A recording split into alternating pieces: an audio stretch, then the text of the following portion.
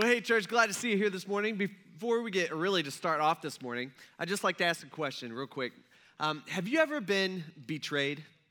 You ever felt betrayed? Okay, I mean, even back when you were kids, like your brother or sister ratted you out to mom. You know what I'm talking about? That ever happened? All right, some of you guys are like, no, that never happened. Because you were the rat, okay? Just saying. Or you had a best friend or a good friend that you thought had your back. You guys have been through the thick and thin, and all of a sudden you find out through a series of circumstances that actually they don't have your back, and that's not, how they viewed your friendship or whatever it might be. I felt that way this week. I was betrayed. This week, well, as most of you know, Kate and I, we moved to Tiffin a few months ago, and so I've been wanting to immerse myself in Tiffin culture, to really become one of you guys. And so I'm a Tiffinite now, and so I went this week for the very first time in my life to the Seneca County Fair, okay? Woo, yeah. You get to see all the types of Tiffin people there, okay, all at one spot. And so not only did I go to the fair for the very first time, and actually I've lived in Seneca County for over more than the last decade, for a long time. I just have never gone. And so not only did I go to the fair for the first time, but I actually worked the fair. Okay, so I dove head first into this thing. We had somebody last week call, and they were asking us if our church or someone from our church would be interested in manning a gate for the day on Wednesday. And so AJ, we got together and we were like, okay. Maybe, what if we did this all day? So we didn't have to ask anybody, really. And so we're like, we'll do this from 7:30 in the morning to 10 o'clock at night, and we'll wear our gray shirts. Yeah, it's a long time. It was hot, and it rained. Okay, we had all the weather. And we're like, we'll wear our gray shirts. We'll be standing right there. We'll be seeing, we'll be saying hi to everybody, and we'll get to meet people, and it'll just be like a good thing. That's like what we're thinking. And so we got there. Actually, AJ got there on time, and I was there late, along with a buddy of ours, Brian Grimm, who also goes to church here. He's a coach at Heidelberg, and so us three, we're gonna do this all day. And so when I got there, what I found out was that actually the people who manage the gates at the Seneca County Fair for the entire week are people that come here. It's Joan and Tom Zimmerman. Okay, so people that I already knew and I like. So I'm like, oh man, this is great. Okay, we'll be working for them. This will be good. It'll be fun. And at some point during the day, Joan actually came and she asked us, and we were manning gate 2. Okay, we had gate 2 on lock. You know what I'm talking about? Okay, we took care of it. And so Joan came and she was like, hey, would one of you guys want to kind of run the exit for gate 2? It's kind of complicated. Gate 2 had like an entrance and an exit, but they weren't close to each other, but you could kind of see each other, and so it was all the same gate. I don't know. It's just... I didn't quite understand everything, but I'm like, all right, well, I'll go whatever you need, Joan. I'm with you. I'm here to serve. Got my gray shirt on. I'm feeling good. And so I go, and we get to this exit-only gate, and she's like, okay, here's the deal. You just got to make sure, your only job here is to make sure nobody enters through this gate. And I'm like, okay, that's easy. All right, there's not like parking around or anything like that. Like I'm just a happy person, smiling, waving to people as they leave, wearing my gray shirt. This will be good because not everybody at the fair is happy, if you know what I'm talking about. All right, there's a lot of unhappy people there, and I'm like, this will be good. And so what I did not anticipate was the amount of people who were going to be coming up to this gate 2 exit, and trying to get in. And so what I did for like the next few hours was basically tick off half the town as they came. And there's a point where I'm like, I need to turn this shirt inside out. Like, this is embarrassing. Like, here's Grace not letting them into the fair. And so, I was turning away all kinds of people. I was turning away, like moms pushing strollers with, 6 kids stuffed in there. And I'm like, no, I'm sorry, you can't come through this gate. This is exit only, like the signs say. And I'm like, I can't. I'll get in trouble. And so what you got to do is you got to walk, a half mile down to gate 1 or a half mile down to gate 3. And then they'd be like, where is gate 3? I'm like, I don't even know. I've never been here before. But I have seen gate 1. And so I'm like, and there's not they got to walk along the road. People were not happy with me. And there's elderly people. I'm turning away, pregnant people. I'm moms, okay, women, okay, people, okay. And I'm turning away and I'm feeling pretty guilty about it. And I don't think it did our church any favors. And at some point, you start getting comfortable with your job. And I'm like, okay, I got a little clout now. I've been here for 45 minutes, you know? And I start going, people would come up and they have all these excuses about why they should enter in through the gate. And I would entertain those. I'm like, all right, well, if this is a good excuse, I can bend the rules for you. And so, person will come up and say, hey, my car's just right on the other side of the gate. Can I leave? And then would you let me back in so I don't have to walk all the way around? I'm like, you know what? I got you. Grace. Don't forget this. Grace Community Church, we're, go ahead. Don't, just remember I did this favor for you. And so they go, and then I have a teenager come and say, my mom's trying to drop me off some money. Can I go grab there? She's right there. And I'm like, man, all right, go for it. Don't tell anybody though. All right, I don't see Tom and Joan around. All right, so this is your chance, but you go quick. I had an elderly couple. They came up and they're like, we're trying to, they had like week passes, and so they had already paid. And they're like, oh, this is, and I'm like, I'm sorry, this is exit only. And they're like, this is like, oh no, we gotta walk. And I'm like, yeah, there's no chance you'll make it. All right, come on in. I don't see Tom and Joan around. All right, so we're good. Come on in. At one point, a guy in a truck just like pulls right in. I'm like, whoa, right? I'm trying to be discreet, letting people here in there, But this guy, he just pulls up in his big old truck, and he's like, I'm the judge for the sheep. I gotta get in. And I'm like, well, this is exit only. He's like, you don't understand. I'm supposed to be there like 5 minutes ago. I gotta come in. I'm like, well, a sheep judging, like that sounds pretty important for the Seneca County Fair. Come on in. Don't tell anybody though. Like that type of thing. And I first make sure Joan and Tom aren't around. No one can see. And I thought things were going pretty good. I'm trying to be discreet. And then over the radio, right, we all had radios. Every gate has a radio. The fair board has a radio. Tom and Joan have a radio in their golf cart, all right? The shuttles, they all have radios. All the workers of the fair have this radio. And over the radio, I hear, hey, Zach, would you please stop letting people enter through your exit-only gate? And it was Brian's voice, right? Like one of my own guys. It was Brian and AJ saying that. And I'm just like, you've got to be kidding me. I'm trying to be discreet here, and here you are blurting it out to everybody. And after, they made it clear, you do not do this. And I'm like bending the rules a little bit, And I'm just like, man, like betrayed, like stabbed in the back, that type of thing. And sure enough, a couple minutes later, 2 people from the fair board came.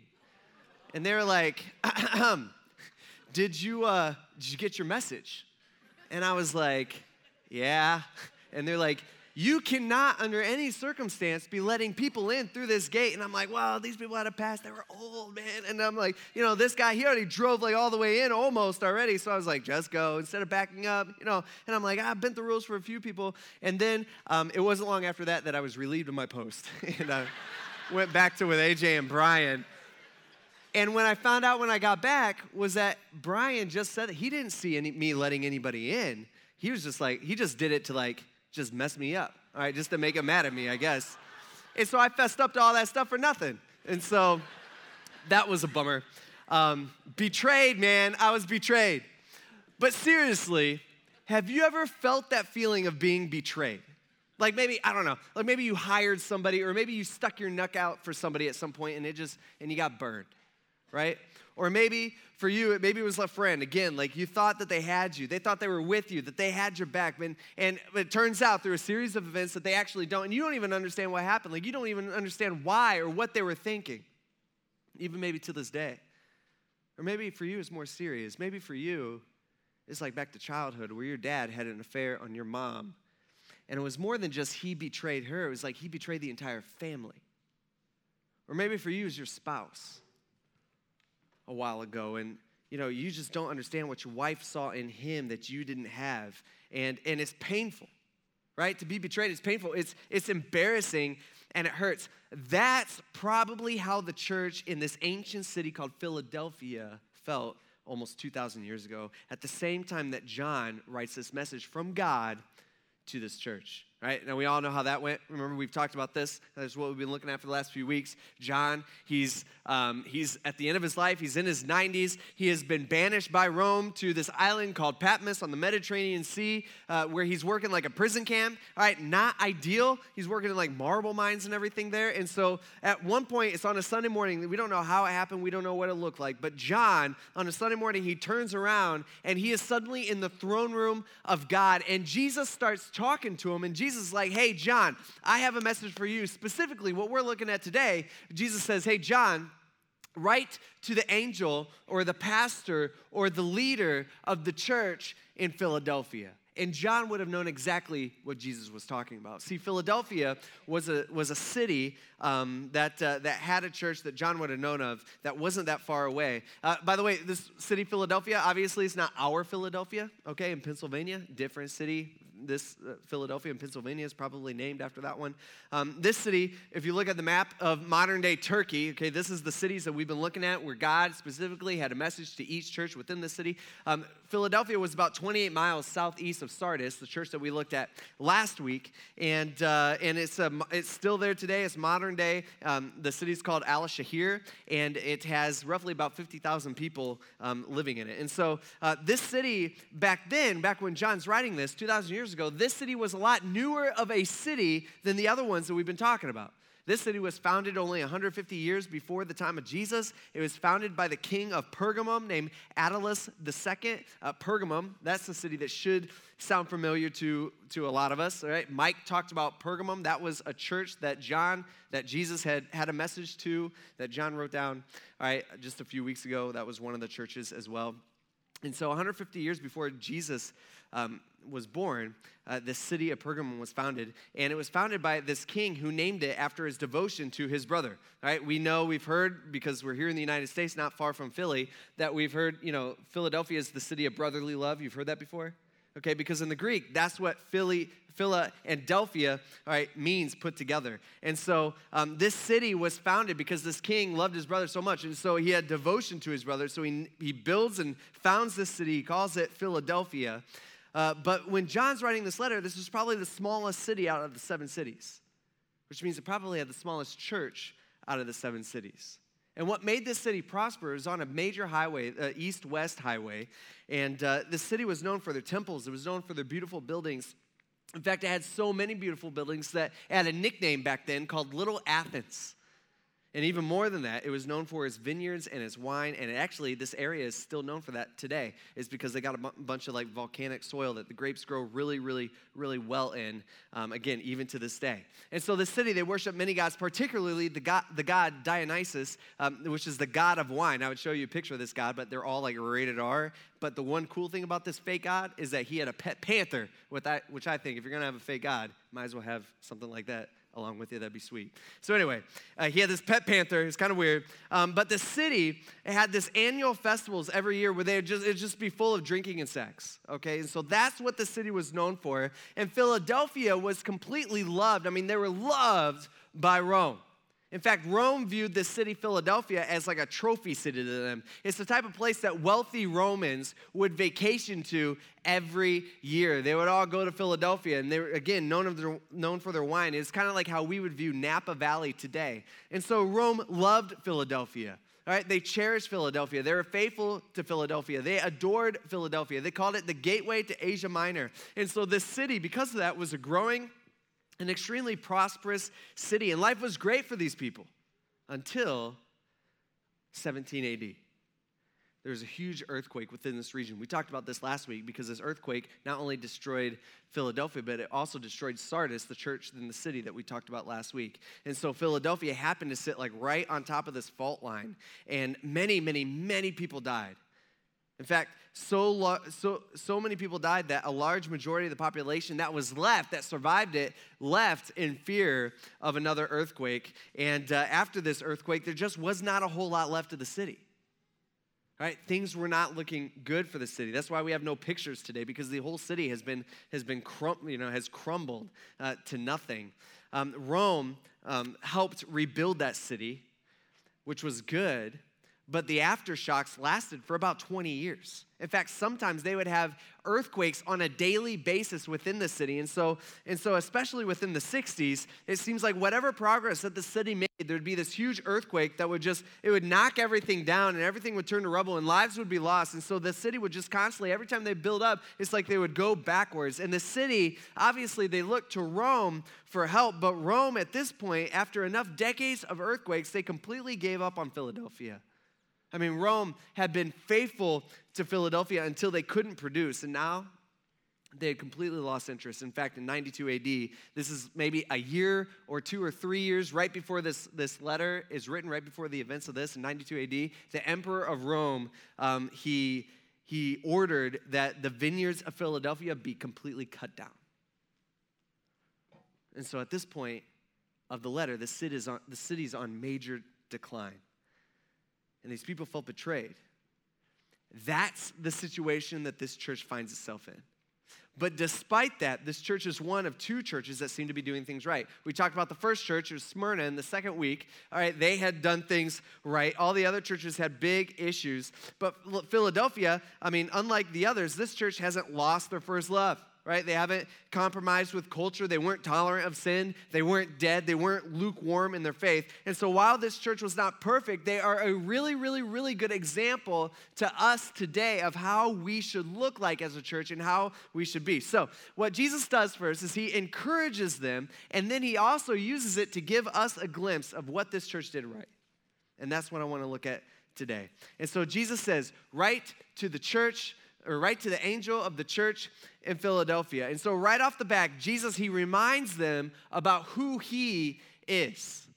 He says, thus says the Holy One, the true one, the one who has the key of David, who opens and no one will close, who closes and no one opens. He starts off right off the bat. He's like, hey, he says, this is me. It's Jesus. And he's describing them. He's saying, he's describing himself. He says, I'm the Holy One, meaning I am set apart. Basically meaning I am different than you. Me and you, we are not the same, he's saying. He's saying I am different. I am exclusively God. And I'm also the true one, meaning genuine, meaning the opposite of fake. He says I am reality. Whether you feel it or not, whether you think it or not, it doesn't matter. He says I'm true in reality, and I have the key of David. All right, he's talking about the key to heaven. Here he is. He's saying, hey, I just want to remind you that not only am I the Holy One and perfect, and he says I'm also true and I'm not fake, like I'm real. And he's like, and I hold the keys to heaven, which is a pretty important thing because he says I own the keys to heaven, and who opens, and I'm the one who opens the door, and no one will close, and who closes the door, and no one will open. Meaning he decides who goes in and who doesn't. In fact, it looks like Jesus right here, he's quoting the prophet Isaiah all the way back in the Old Testament during a different time, a different culture, right, a different land. Right, during that time, Israel was split into 2. There was a southern kingdom named Judah. They had a good king. His name was Hezekiah. And they also had kind of the leader of the city of Jerusalem, whose job really was to take care of the welfare of the residents of the city of Jerusalem and lead them well. But this particular person, this guy, he cared a lot more about himself than he did about God's people. And so God goes to the prophet Isaiah, and he says, hey, I just want to let our people know that I'm going to take this guy out. I'm going to replace him with somebody who actually cares. All right, this is what he says in Isaiah chapter 22, verse 22. This should sound familiar to what we just read. He says, I will place the key of the house of David on his shoulder, and what he opens, no one can close. And what he closes, no one can open. Sound familiar? Right? And so here on this day, right, Jesus is introducing himself as basically that guy or that type of guy. And so these people, when they come into church this day, can you picture it? Like 2,000 years ago, the people come into church on a Sunday morning, just kind of like what we're doing here today. And they, there's like rumors going around. They're like, dude, we got a letter from John. And they're like, oh man, John, how is he doing? Is he still a prisoner on Patmos? Like that type of thing. And they're like, yeah. And he sent a letter. And not only that, but this is a specific message to us from God. Pretty intense. And so they're sitting there, and they've already gone through all the other churches, or at least 5 of them, and they're like, oh man, that church, these churches got some issues, it goes to that. And then they get to them, and they're probably going, okay, what's God got for us? And God introduces himself this way, and when they hear this, and when they read that verse, they're going, oh, okay, so God is introducing himself the same way. It's the same kind of type of person, a person with authority, a person who's trusted, a person who cares, like the guy that Isaiah was talking about thousands of years ago. They're probably making that connection. And so Jesus introduces himself to this hurting church, just like Isaiah described. He's like, it's Jesus, it's me. Right? I'm the one who's holy, the one who's not at all like you, who's exclusively God, who's completely real, who is reality. In fact, he's the one who owns reality. He owns the key to heaven, and he's in full control. He's Jesus saying, I'm the ultimate, infinite, all-powerful, holy God. He's saying, it's me. I am who God is, and I have a message for you, church, in Philadelphia. He says, and this is it. He says, I know your works. I've seen you. I've been watching you. All right, I've been studying you. I know everything that you do. I know everything that you think. I know the things that you want to do. I know the things that you don't do. He's like, I know your works. I've been watching you. He says, look, I have placed before you an open door that no one can close. He's talking about heaven here, and he's talking about the future, and the future kingdom is what he would say. He's saying, I have placed before you an open door to heaven, is basically what he's saying, right? And he's saying this is a door that nobody can close, which is a really good deal, right? Like that's a good thing? Yeah. All right? Because that means your enemy can't close it, or let's say the enemy can't close it, your mom can't close it, your teacher can't close it, the government can't close it, not even you can close it, which is good because if you could close it, you probably would on accident because we tend to mess things up all the time, right? Right, okay. All right, so that's what he's saying. He says, no one can close the door. He's like, only I, all right, can open it and close it, and there's nothing anybody else can do about it. He says, but you have little power, all right? And this isn't a bad thing. He's not slamming them like, man, and what this literally means is like, man, you're so weak, all right? But he's not saying it like that. He's not saying, wow, you guys are so weak. I'm so disappointed in you. He's saying, from every earthly standard, right, you're poor. These people, I mean, they got natural disaster, earthquakes, rumbling all the time. You know, they've been betrayed by Rome. There's not very many of them. He's like, from every earthly standard, you guys appear weak, but you've kept my word, and you have not denied my name. He's like, but you've stayed true to the truth. See, unlike most churches, this church has stuck to the gospel. We all know what the gospel means. We all know what the gospel is. All right, sounds super churchy. I totally get it. Gospel literally means good news. That's what it means. That's what the word means. And so it was a word back then that they used because this was the good news about what Jesus did. We all know what that is, right? Or most of us. It's the news that 2,000 years ago, Jesus, for some reason, I don't even understand it. I don't feel like I can comprehend it. I know I can't totally get it. But God, because he loves us so much, and I don't understand why, 2,000 years ago, he pulled off his glory, and he came down, was born in the dirt, lived a perfect life, and then we ended up putting him to death on a cross in the most horrible, really, way that anybody could die. And on that cross is even more than that. God tells us that he poured out his wrath that we rightfully deserved on himself. Well, why do you have to do that? Well, because God's perfectly holy and perfectly just. I mean, he can't just sweep sin under the rug. He can't. It's not what a righteous judge would do. It has to be paid for. And so the way the Bible describes it, he calls it debt, saying we had this debt that we could not pay ourselves. Paying for that is eternity separated from him forever, which is some place that we call hell. And he's saying, hey, he came down and he made a way for us that we don't have to pay for everything we've ever done wrong, that he actually paid for it. And so all we got to do now is this is the great news. Not only did he pay for it, but now he's saying, hey, guess what? You can have a real deep relationship with me, your creator. By the way, I'm the one who you were created to have a relationship with, like it's deep within us somewhere. And he's saying, all you got to do is you got to invite me into your life. You just got to start a relationship with me. That's not something that we're born with. It's not something that we naturally have. It's not something that we naturally want to do. We naturally always rebel against God because we're selfish. We only think about ourselves. But here he's saying, you start a relationship with me. I've already paid for it. I give you this free gift. I paid for everything that you've ever done wrong. If you think about it, there's a lot of stuff, more than we could ever count. His standard is so high. It's nothing that we could ever earn. See, you didn't earn that door opened. You didn't. Right? The good news is you can't also earn that door shut. We can't. See, that's what religion is. Religion is you work to open the door, okay? You do all these things. You follow all the rules. You do, somehow God looks down upon us and goes, wow, I'm so impressed. You did all that good stuff. Yippee. All right, come on up to heaven. Like, that doesn't happen, all right? It's us going to God saying, God, I cannot do enough good. There is no possible way I could somehow impress you, all right? I am not good. I need you and what you did for me 2,000 years ago. That's the gospel. And that's how we are supposed to go to God. And this church got it. See, unlike the church in Sardis that we talked about last week, this church is placing their faith in a relationship with Jesus rather than just religious ritual, which we see churches all around us doing all the time. That's why it's so important that we stick to God's word. See, this book right here, we call the Bible.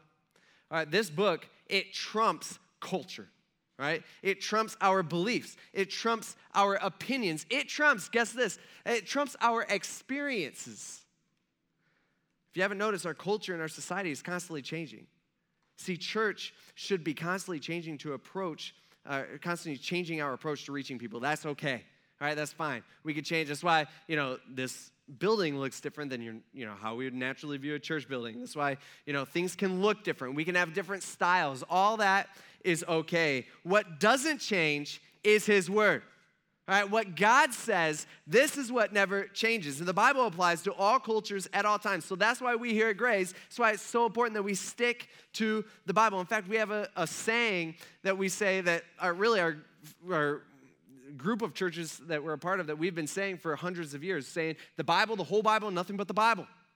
All right, that's what we here at Grace are all about, right? It keeps us grounded. It's the only thing that we can 100% trust because it's the only thing that's 100% truth. Because it's from God, not from us. And so Philadelphia, they stuck with God's word just like we do. And we should always do. By the way, can I just say, if you ever come to church or our church for some reason, all right, stops believing in this book or stops teaching something other than this book, leave. Don't come back. All right, because this is what makes our church right. This is what makes our church teach truth. If it's not truth, then why come?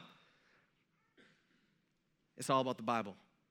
That's what keeps us straight. And Jesus is commending this church, saying, man, you guys are sticking to the truth. And then Jesus says, he says, note this, I will make those from the synagogue of Satan. What is he talking about here? Some of you guys, this should ring a bell because we talked about this just a few weeks ago. All right, the synagogue of Satan, basically, they had these like Jews within the city of Philadelphia that think that they are true God followers, but what they're actually doing is they're just practicing religion, a bunch of rules of do's and don'ts of somehow to impress God, okay? That's not what we are, it's not how God interacts with us.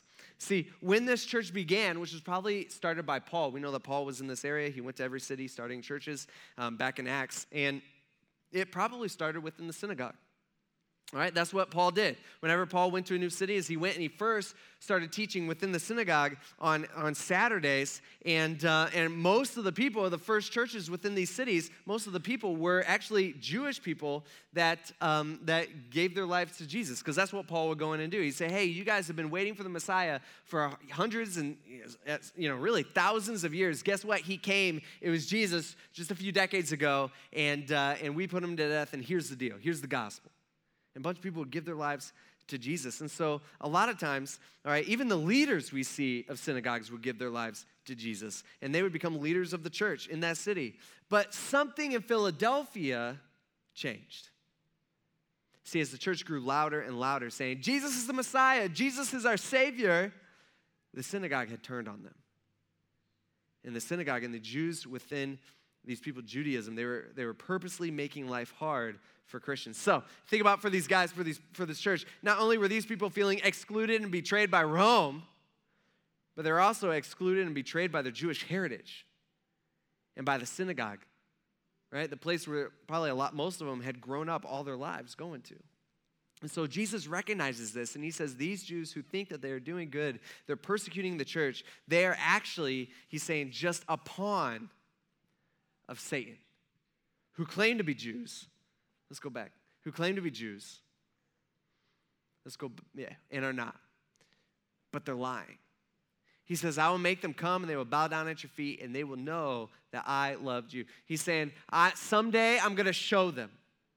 Right? Someday I'm going to show them that I love you. See, these are people who think that I owe them because of all their good stuff that they've done. These are people who think I hate you, that I'm completely against you. He's like, no. I will show them that I actually love you, that you guys are actually my people because, he says, you have kept my command to endure. He's saying, here's the reason you guys are committed to me. See, unlike the other churches, right, they haven't added Jesus with a bunch of religion or added to Jesus with religion and traditions. Right? They haven't, not like Sardis and Ephesus, where they were just doing a bunch of good stuff, but they were completely empty and completely dead on the inside. Not like Pergamum, who just kind of blended Jesus with their culture. They weren't like Thyatira, who tolerated sin within the church and just didn't care. See, this church was using God's word to keep them grounded and straight, and because of that, this church endured. Even though some of them were losing everything, even though they're going through a bunch of persecution, all this bad stuff is happening in their life simply because they're a Christian.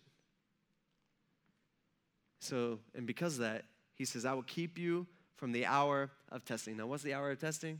All right, this is actually an event that hasn't happened yet, that we see throughout the Bible that someday, all right, it's a period of time that we call the tribulation period. It's the last 7 years before Jesus comes back. And it's this period of time where the world is so evil and people are killing each other at such a high rate. There's a bunch of wars going on, and then natural disasters will add to that God judges the earth during this time. Now, this is, again, isn't a time that has happened yet. It's still off in the future. And what Jesus is pointing to is he's saying, I'm going to keep you from that. I'm taking you out so you don't have to experience it. Right, it's a event, kind of a separate event that we call the rapture, which we see in 1 Thessalonians chapter 4, where we are caught up, the church is pulled out before the time of tribulation happens. So this promise is not just to the church of Philadelphia. This promise is actually to all Christians, including us here today, because the church of Philadelphia, they weren't around for that time. We may be. We don't know. So if this were to happen in our lifetime, Jesus is going to come get us first so we don't have to experience the judgment that will come on the whole earth. Now, that's not something that, I don't know what that's going to look like. I don't know what that's going to feel like, but I'm sure it's going to be sweet, okay? So maybe it'll come when we're here. I don't know. He says he's doing this so we don't have to be a part of the time period, the tribulation, when the whole world will be tested, right? And everybody who lives on the earth. He says, I'm coming soon. See, here's a promise we see all throughout the Bible. This is what John talks about. Jesus, when he was doing his ministry here on earth, he was saying this all the time. You got Paul, he says this all the time. He's just like, man, he's coming. All right, this is the thing that Christians are like all pumped up about, because it's like someday all our trouble will be taken away and God's going to pull that away, and someday we will get to be his and he will be ours and we get to be with him. Someday he's going to take us up because someday he is coming soon. And he said he was coming soon 2,000 years ago. How much closer are we to that time than today? He says, so this is what I want you to do. Hold on to what you have so that no one takes your crown. He says, the one who conquers, I'll make a pillar in the temple of my God. Now, this just means more to this church than it does to us. We read this, and we're like, a pillar in temple? What is he talking about here? It's weird, all right? But to this church, they're like, oh, it just means more. Back in 17 AD, from everything that I could read this week, it sounds like every building of the city crumbled. Like this earthquake just took out everything. All right, all the temples, all the beautiful buildings, just all down to rubble, and a bunch of people died, but there was one thing that was left standing, and it was a big old pillar that I think, if I remember right, I think it was to the temple of Zeus, and that they had located in the city. And so they had this big pillar, and this big pillar was the only thing that was left standing out of the entire city. Everything else crumbled. All right, so here, when Jesus says this, he's specifically talking to the church. He's saying, hey, the one who conquers, I will make like that pillar. You know what I'm talking about? They're all like, you mean like that pillar that's still standing, that shouldn't be standing after all these earthquakes? He's like, yeah, that pillar in the temple of my God. So here he's connecting the two. He's like, not only, that pillar that is standing outside, that, that's been there for, and they're like, yeah. And he's like, that was to like a temple of a fake God. He's like, I'm going to make you kind of like that pillar where no one's going to be able to shake you. No, you're not going to be able to fall. All right, you're going to stand strong, but you're going to be like a pillar in my temple. And he will never go out again. He says, I will write on him the name of my God and the name of the city of my God in the New Jerusalem. He's talking about a new city that someday is going to be built, we know. He says, which comes down out of heaven. It's about to be sweet from my God and my new name. He's saying, someday, you know what I'm going to do? All right, I'm going to give you my name because you're going to be mine. Not only that, it's like a tattoo almost. He's like, I'm going to write it on you. All right, I'm going to tattoo this across your body. I'm going to stamp it on you that you are mine, all right, and I will be yours. All right, he says, let anyone who has ears to hear listen to what the Spirit says to the churches. See, here's a church that got it right. Now, was this church perfect? No. There ain't no perfect church, all right? There's no perfect church, all right? There's no clean, pretty church. Like, that doesn't exist. Church is dirty. Right? Like we're dirty. We're filled, the churches are filled with sinners. But our churches are also filled with people who have experienced life and salvation and freedom. That's what makes a church so good. By the way, if you shouldn't want a clean, perfect church because if you join, you just screw it up, right? You would. Like you being here would ruin it because you're not perfect. So here at Grace, yeah, we might be a little rough around the edges, but that should make you feel like home. Because we all are. And so this church in Philadelphia, they weren't perfect. But you know what they did do? They stayed true to the Bible, which kept them straight. They refused to bend to culture. And even though they have all this bad stuff happening in their life and all around them, they endured. Meaning they stood their ground. And they didn't give any up.